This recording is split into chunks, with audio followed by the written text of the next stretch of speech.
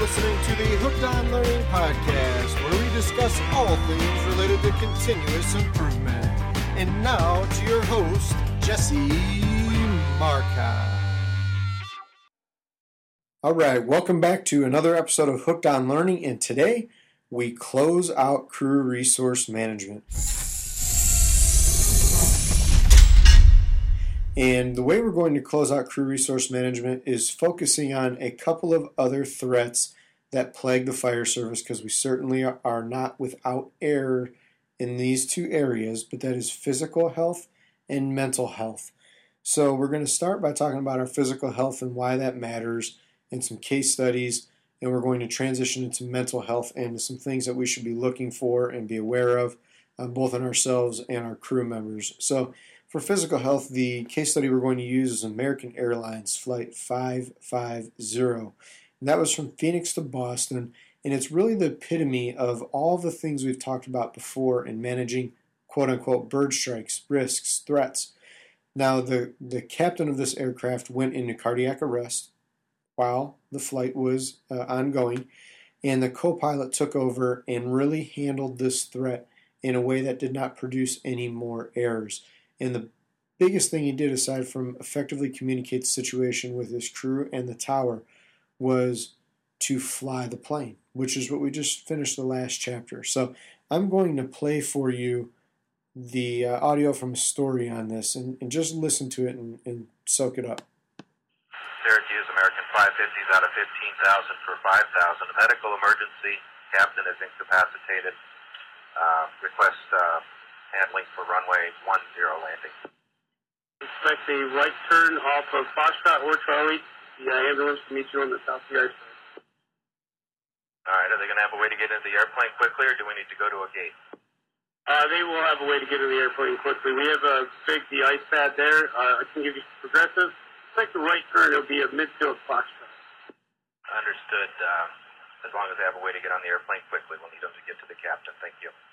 Roger, sir. So he encounters a situation with extreme risk. This is a very serious threat, right? The captain of the aircraft has gone into cardiac arrest, leaving the co-pilot with a choice.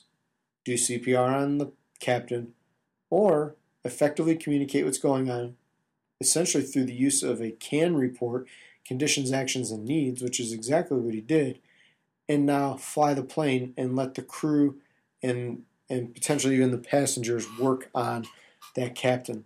And then he diverted into another airfield to get the captain emergency care and EMS activated much faster. Now, Lieutenant Van Kelberg from Metro Airport mentioned that with this comes some more unintended risks, which involves the pilot sometimes diverting to an airport they are less familiar with, and some terminology becomes difficult in terms of taxiways, runways, airlines, and all of those things can become problematic both for the fire department at the airport as well as the tower and the airlines itself. So kind of interesting to think about it from that aspect as well. And it's interesting to think about the same situation occurring in the fire service. So in the fire service, we have on average from 2005 to 2014 lost approximately 100 firefighters per year. And what's interesting is essentially exactly half of those firefighter line of duty deaths were caused by sudden cardiac failure.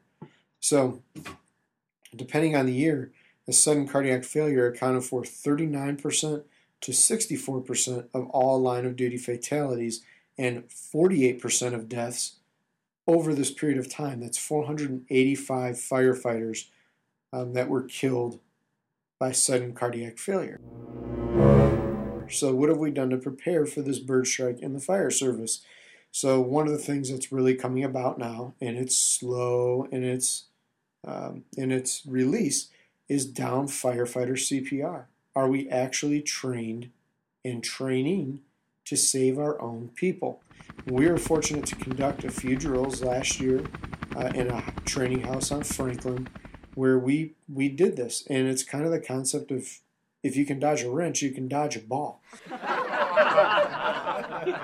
So if you can get a firefighter out of the building, which is mentally and physically taxing, and then work as a crew, basically a pit crew, to remove that firefighter's protective ensemble and get that person to a point where you can treat them like any other civilian. That takes a lot of rehearsal and a lot of coordination. So just, that's something that we need to make sure we are doing appropriately and doing at all times because it carries significant risk. We know that.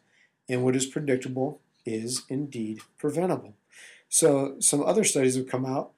For example, there's a study on the risk of line of duty coronary heart disease related deaths by type of duty by Dr. Stefano Kales from Harvard. And he's an occupational researcher, and he works a lot of times with Denise Smith from Skidmore College to come up with these things. And some findings along the way were that 56% of sudden cardiac failure fatalities revealed left ventricular hypertrophy, which is something that we can delve a little bit deeper into to find out the correlation there between the fire service and the left ventricular hypertrophy. So, with that being said, they categorize the death by the type of activity that is being performed. And as you probably would have guessed, fire suppression is the number one cause. And that's the number one cause for several reasons. It is a high-stress environment with really poor environmental conditions. High heat, low visibility, your gear is designed in a way that does not allow heat to easily release from the inside of the gear, meaning our core temperatures rise, and there's corresponding changes in terms of the pathophysiology of the results of that, thickening of the blood in several different studies out there, and it's a big deal, so we need to be on top of that. But you are 15 times more likely to have sudden cardiac failure during a fire suppression event than you are during a non-emergency event. So keep that in mind, because every time we see more line of duty deaths, it seems increasingly common that these are happening as a result of sudden cardiac failure. So with that, we developed a cardiac checklist. So these are things that you can do to promote a higher level of cardiac performance. So number one, encourage high levels of fitness, not just from you, but also from your crew. Number two, promote good nutrition. So check in with our favorite fire department nutritionist, firefighter Jeff Darby. He will be more than willing to share with you the versatility of cauliflower. In fact, he is asked to do podcasts on this topic. The man has a wealth of knowledge, everything from coconut oil to organic apple cider vinegar. He is the man with the plan. Number three, reinforce the importance of knowing your cardiovascular disease risk factor profile and working to improve it. Number four, promote a tobacco-free lifestyle.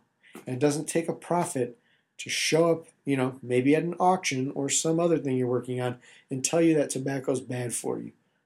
So one of my uncles was a Department of Defense employee. He was killed in the line of duty during a training exercise, and it was a physical agility training. He had to run, a mile and a half in X amount of time. And sadly, while he was running that path through the Selfridge Air Force Base, it was very cold out, he collapsed and went into cardiac arrest and ultimately passed away. And although he was one of the healthiest men ever, what was working against him was he smoked like a chimney. And it's sad to see that, because that's something that could have prevented such a tragedy from occurring in the first place. Number five, encourage a supportive environment for meeting health and fitness goals. So a little bit of positive motivation. And number six, super important, and this is really something we're accepting more and more as a fire service, ensure the wearing of your SCBA from initial attack to the completion of overhaul. So no more shortcuts, no more convenience. Oh, I got to be so much better if I didn't have an air pack on right now. So reality is wear your air pack. Some really interesting things too. Side note before we move on to the next bird strike here: 30 to 45% of firefighters are considered obese.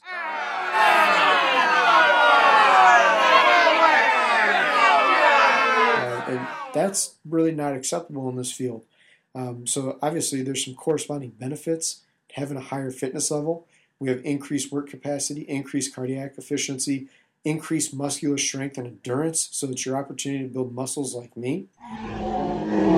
Decreased fatigue, increased thermal tolerance, increased plasma volume, and an improved clotting profile. So if you're looking for ways or reasons to improve your physical fitness, look no further, they're here. So that being said, there's several things that continue to come out on physical fitness and cardiac health in the fire service. Be sure to tune into that. The different fire service websites have lots of good information on that as well. But there's one other bird strike that we're going to finish talking about, and that bird strike, that threat, is behavioral health. So how do we manage that? Because in the past, this has been something that has not really been talked about, and it's manifested itself so many times, and we can look to our counterparts in aviation to see this, and we can talk about specifically Germanwings Flight 9525. It was a scheduled international flight from Barcelona, Spain to Dusseldorf Airport in Germany, and it was operated by Germanwings, which is a low-cost carrier owned and operated by Lufthansa. And on March 24th of 2015, the aircraft, which is an Airbus A320, crashed 100 kilometers northwest of Nice in the French Alps. Very sadly, all 144 passengers and 6 crew members were killed, and it was the first fatal crash in Germanwings' 18-year history. Now, this didn't happen because the plane fell out of the sky or there was a mechanical failure. There was a human failure, and the human failure, tragically, was basically 100% related to the mental health of the co-pilot. So the crash was deliberately caused by the co-pilot, Andreas Lubitz, who previously had been treated for suicidal tendencies and was declared unfit to work by his doctor. Now, allegedly, the co-pilot kept this information from his employer and instead continued to report for duty. So shortly after reaching cruising altitude, and while the captain was out of the cockpit, he locked the cockpit door and initiated a controlled descent that continued until the aircraft impacted the mountainside. Now, in response to the incident and circumstances of the co-pilot's involvement, aviation authorities in some countries have implemented new regulations that require the presence of 2 authorized personnel in the cockpit at all times. So this is a sad situation where somebody who is in desperate need of help as it related to their mental health didn't take advantage of the situation in terms of telling the employer and communicating with the employer that, hey, it's me, I have a problem, I need assistance. And the reason why that may not have happened is because there's so many words associated with mental health, right? From weakness to suicide to stigma to soft to it's just anxiety or toughen up, you're mental, you're bipolar. So those are a lot of the words, that are focused in on this. And again, firefighters are supposed to be some invincible type of human being. And if that was the truth, then we would have communicated what makes us so special a long time ago. But the fire service is not immune from these situations. And sadly, firefighter suicides every year continue to go up and up. And while there's a lot of words associated with mental health and suicide, there are sadly many names associated with that, especially with the fire service. And one of the names I think of when I think of mental health in the fire service or depression or anxiety is Nicole Mittendorf. And Nicole Mittendorf was a career firefighter in a larger department in another state. And in April of 2016, she decided to take her life. And it was sad because it kind of ripped the organization apart, and it's left a lot up to speculation in terms of what may have caused that. And there's certainly a school of thought that what caused that was her being the victim of some bullying, specifically cyberbullying, on essentially a forum comprised of department members. So potentially her own members at her own department contributed to her depression and her anxiety to the point where she felt no other way out than to take her life. And kind of ironically, her husband is also a firefighter as well. So it's really ripped the family apart, and it's obviously had some bad effects on the organization as well. And it's one of those things that we can't just kind of plead ignorance to. If you know it's out there, then do something about it. And if you don't, you're part of the problem. You're certainly not part of the solution. Now, suicide deaths by year, firefighter suicide deaths by year in the United States continue to climb. And it's part of the reason is we haven't done a real good job of tracking these. So I told you approximately 100 firefighters are killed in the line of duty every year. Well, last year, 2017, we witnessed a record low, which was 60. But in 2016, we had 130 firefighter suicides alone. And this source is the Firefighter Behavioral Health Alliance. They're working to work through this and really track this down to see if the fire service is at a greater risk. And right now, the hypothesis is that we are. And suicide is the 10th leading cause of death in the United States, with 13 people per 100,000 people dying by suicide annually. And the rate, they believe, continues to be on the rise. So a study published in July of 2017, I believe it was, by the Centers for Disease Control looked at suicide in 17 states and found the rates of suicide among those in protective services, which includes firefighters and police, was 34.1 per 100,000 people. So again, 13 per 100,000 for your average person, but 34.1 per 100,000 for people in protective services such as police and fire, which puts them at the 6th highest leading cause of death for males. Among women, those in protective services had the highest rate of suicide of any occupational group at 14.1 suicides per 100,000. And, during the study from the Firefighter Behavioral Health Alliance, among the 1,027 firefighters who responded, nearly 50% of them reported having considered suicide during the course of their career.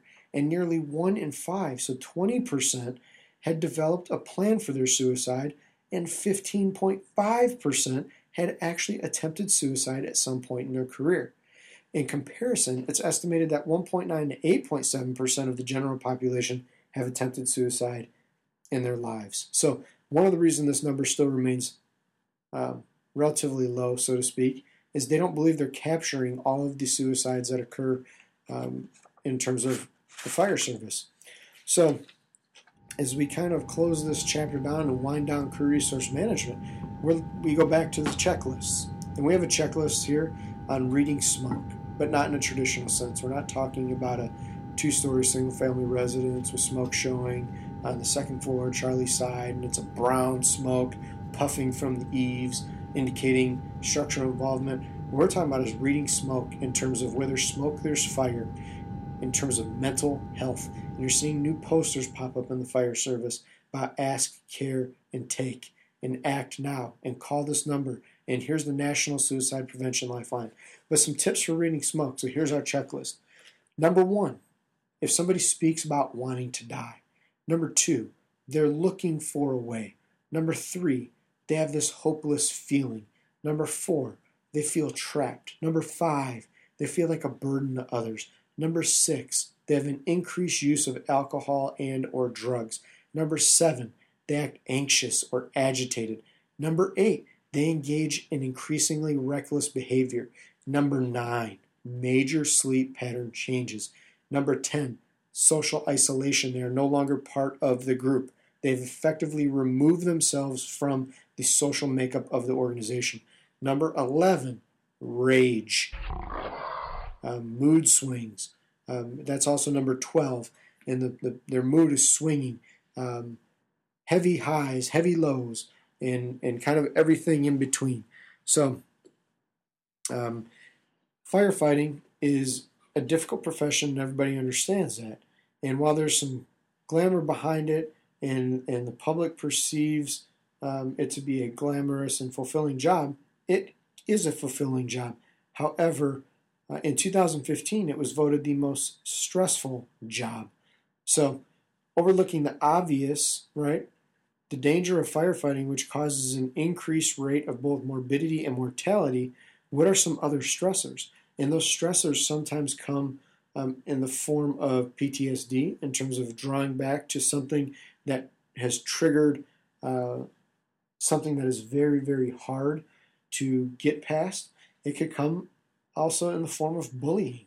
As firefighters and as humans, sometimes we take things too far. So, with that in mind, do your best to be part of the crew, right? Build teams. Don't tear the teams apart. And as we close out our series on crew resource management, we have talked about the threats and the bird strikes related to the fire service. Training, situational awareness, communication, command and decision making, physical health, and mental health. So we need to make sure that at our core, we are prepared and willing to engage these bird strikes in a way that reduces the threat and eliminates in all ways possible the aspect of human error. You do not want the burden of thinking, man, I wish I would have said something. I wish I would have done something differently.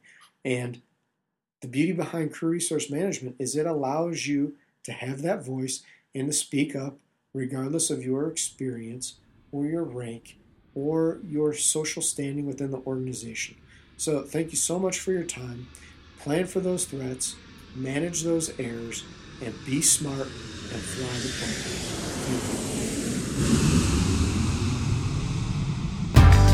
Thank you for listening to the Hooked on Learning podcast. Until next time, be smart.